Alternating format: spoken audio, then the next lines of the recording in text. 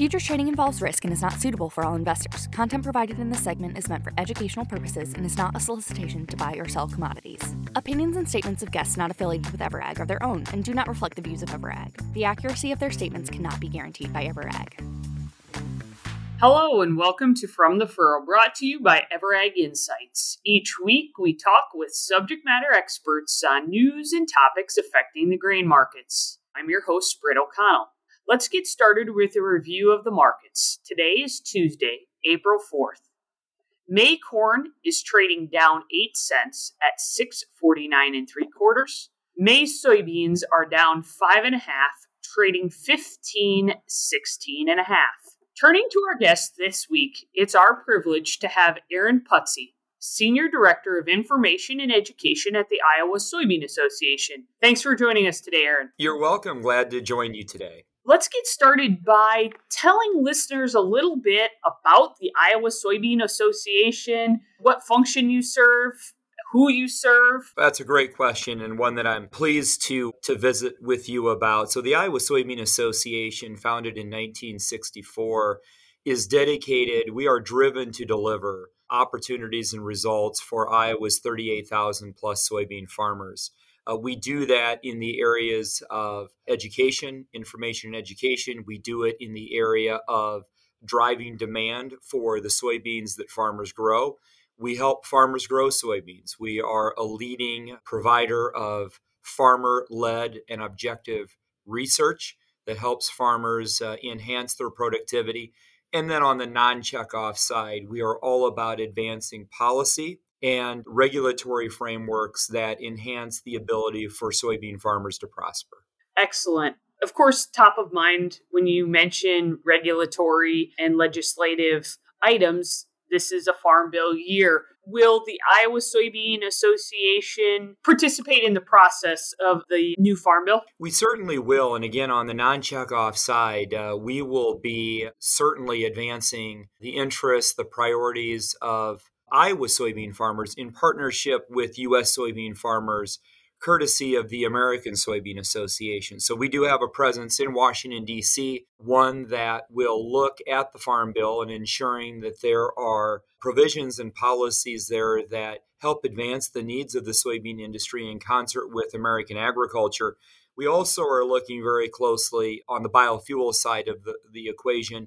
In addition to Farm Bill work, we are certainly making our voice heard to the Environmental Protection Agency, to the Biden administration on the need to really be ramping up biofuels provisions, renewable fuels volume requirements to really drive the industry forward. We have a really exciting future for the bio industry and for biofuels. Biodiesel made from soybeans is a big part of that. Those volumes have been lackluster at best, and we'd like to see those increase sooner than later.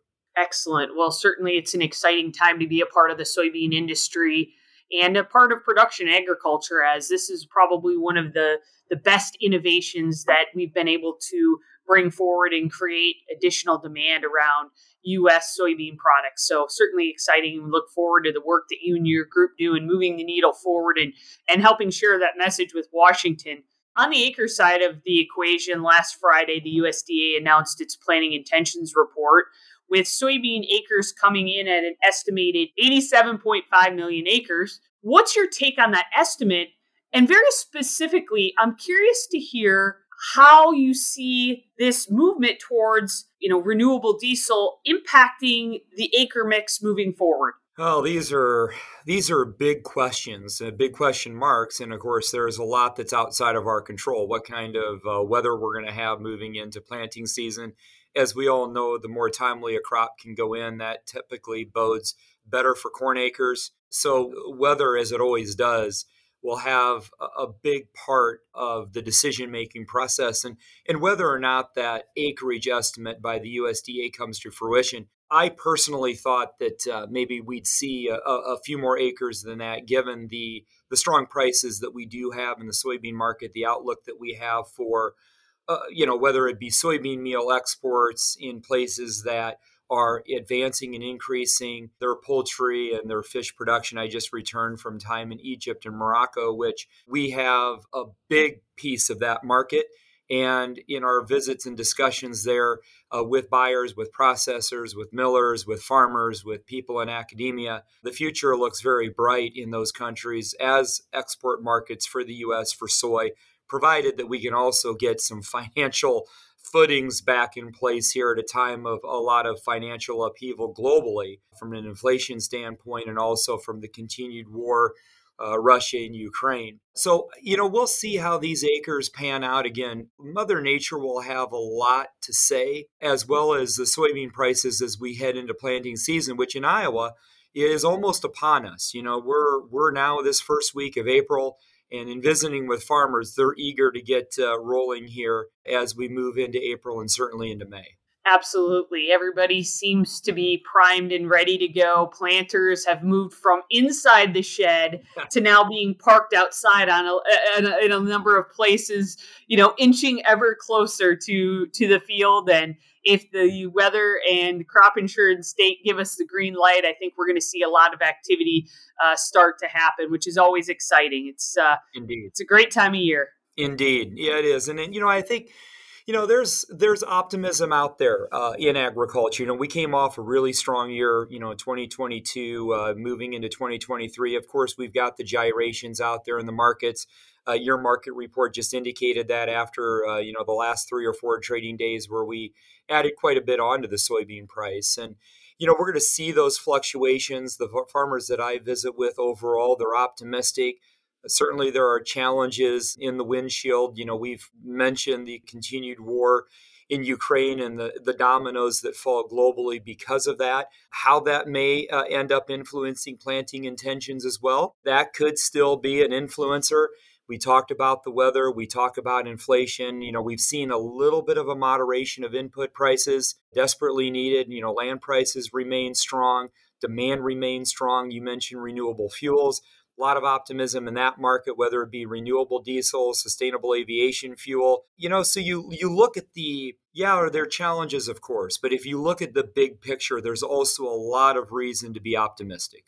It seems as if challenges really are just opportunities disguised by hard work. And the American farmer has never shied away from taking advantage of challenges and creating opportunities and being innovative. And that's what I love about production agriculture. It's what I love about our industry is the optimism and the willingness to pivot and dig in and do hard things to make our industry better. But we've got some hurdles. One of the hurdles that we had last year that impacted soybeans specifically, it certainly had an impact on corn as well. But as we know, a lot of soybeans move at harvest out of the field down the river system and into our export market. Last year, producers faced some challenges as we moved into that key time of year with both railroad issues that existed prior to harvest, and then compounding that was the low river levels that we saw in the Mississippi River, which hindered the movement of barges both up and down the river. Do you foresee some of those issues clearing up this year? Or are you expecting them to persist as we move into the new growing season? Well, logistics are incredibly important. It's one of the competitive advantages that we have long held here in the U.S. and in the upper Midwest is being able to get product to market, whether it be through the Gulf or whether it be out of the Pacific Northwest. And the advancements that have been made to get to be able to rail soybeans to the Pacific Northwest and then get them through Grays Harbor to destinations in Southeast Asia and beyond. Again, as we look at river flows in the Mississippi, we saw that low point. We've added to that because of some very beneficial rains that we've gotten to help with the Mississippi River flow. We've got a lot of snowpack in the upper Midwest, which I think now, if I've heard, they're now telling people along the Mississippi to maybe brace for flooding. So, it reminds us how quickly things can change. So I think that we can't take our logistical advantage for granted. That's why the Iowa Soybean Association, the United Soybean Board, and others have done a lot to invest in the logistics, whether it be deepening the lower Mississippi River, whether it be providing some seed funding for research to move forward on some lock and dam improvements along the Mississippi. Again, transportation is critically important. As you've pointed out, we've got a window to be able to get soybeans from the field to the market anything that challenges that logistics and challenges that flow, that timely movement of grain, is certainly something that will catch our attention, and we're working diligently to make sure that our logistics work for the soybean farmer at the time they need to work.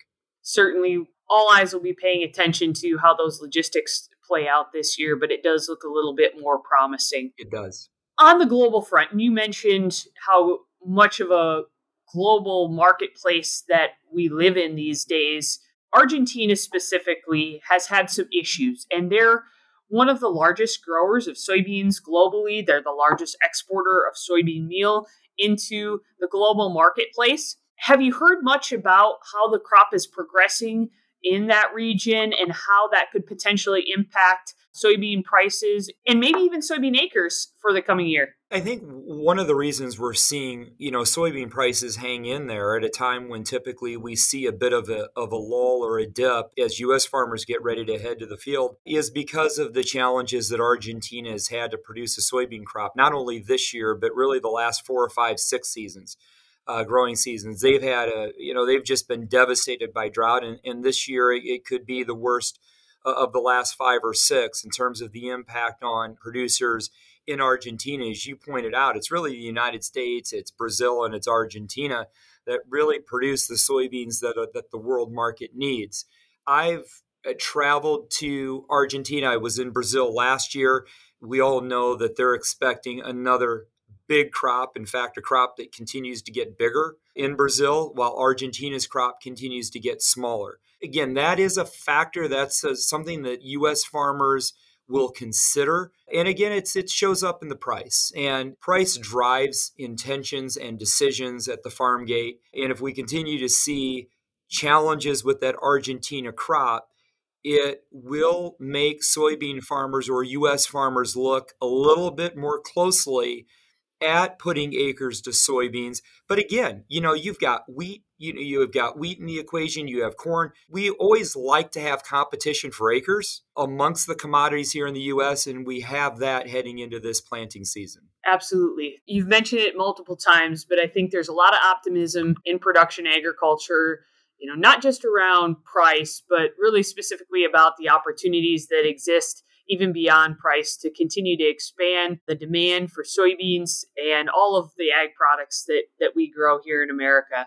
Aaron, it was a pleasure chatting with you today. Thank you for your time. Thank you for the work that you and the Iowa Soybean Association do on behalf of America's soybean growers. We appreciate it. If listeners would like to learn more about the Iowa Soybean Association, how can they do so? I think the easiest way is online, www.iasoybeans.com.